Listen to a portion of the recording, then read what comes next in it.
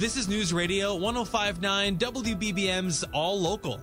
Listen and subscribe for Chicago's most up-to-date news each weekday morning and afternoon. Now from the WBBM Newsroom, these are the most important news stories from the Chicago area.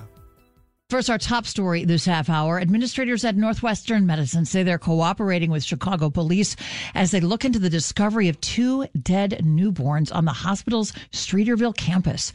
WBBM's Bernie Tafoya tells us the hospital is offering a little more information about what may have happened last night. And says in an emailed statement that an emergency medical situation involving a daycare employee occurred last night at the daycare facility on the campus of Northwestern Memorial Hospital. We know from police 2 dead newborn girls were found. 441 East Center at the Child Care Center. Caller said she was called to come in and clean up some blood. She just found 2 dead babies in a trash bag. Northwestern Medicine says no daycare children were involved or impacted by the situation, and that Northwestern is working with Chicago police as Area 3 detectives conduct their investigation.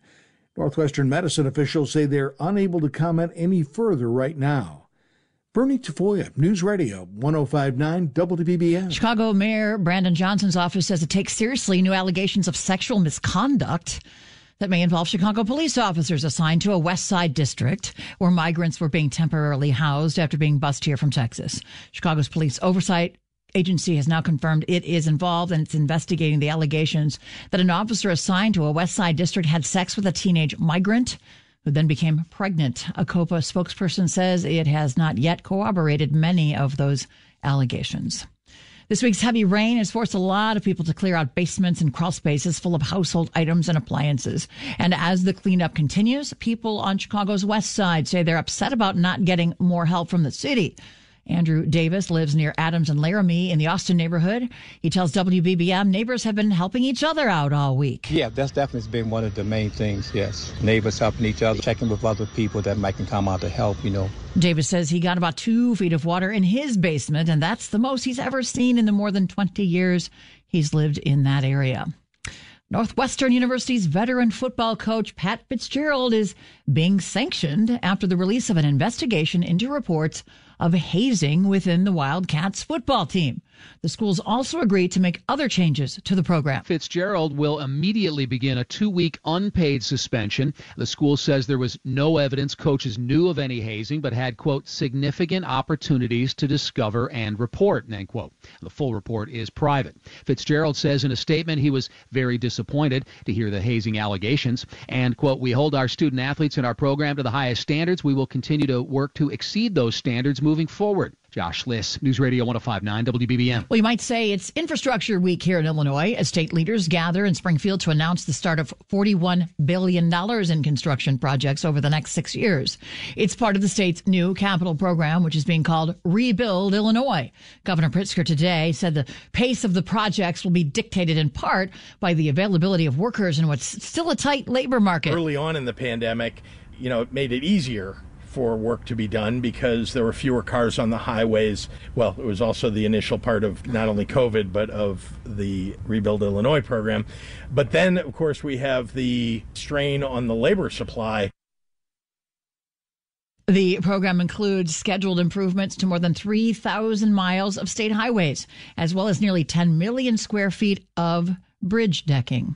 In Pilsen, the long-delayed opening of the local public pool is making a big splash in the neighborhood.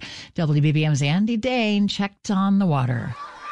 Outside Pilsen's Dvorak Park, we find Sarah, but not her daughter. She's in summer camp. She's enjoying this pool. She doesn't want to leave, so I'm just here waiting. They and others had to do a bit of extra waiting for the park's outdoor pool to open after Park District leaders cited a delay in the delivery of a pool filter. Now that it's open, we're just glad to have a public pool to come to. And Sarah, as well as some other parents we spoke to, say that is crucial, especially in the summer. Hey man, you gotta get the kids tired and just, soak up the sun and go to sleep right away.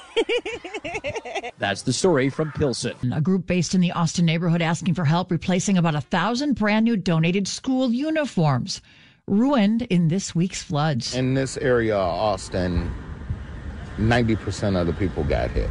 Hysan Harper is founder of Anchor Chicago. We spoke on the 5000 block of West Adams, where the ruined school uniforms were piled up in his yard. Uniforms so we can get these kids prepared to go to school.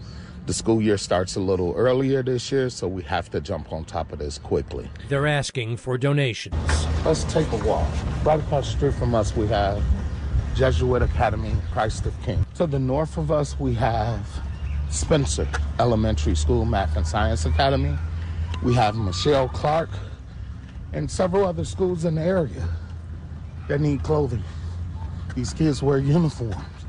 We help provide that for parents that don't have it. Terry Keshner, 1059 WBBM.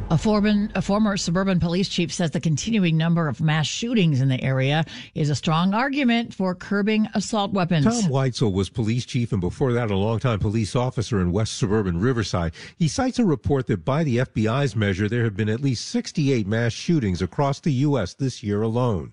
In this area, he says it's not just Chicago. He noted more than 20 people were shot at a gathering in Willowbrook. I read that there were 6 individuals that had guns just at a gathering in a parking lot of 300 people. So, these weapons are playing a huge role. Weitzel says no one can convince him that people in the general public should be able to own AR-15s or other assault rifles. Those types of weapons that fire multiple rounds at high capacity, 100 rounds in 30 seconds are nuts. He says even many gun advocates agree with him, but some are afraid to say so in public. We talk about policing in Chicago and the suburbs on our At Issue program this weekend, and you can hear more Sunday at 9:30 a.m. and 9:30 p.m. Craig Dellamore, News Radio 1059 WBB. All Local is a production of News Radio 1059 WBBM, Chicago's news, traffic, and weather station. Please like and subscribe to this podcast on the Odyssey app to continue receiving up-to-date news and information.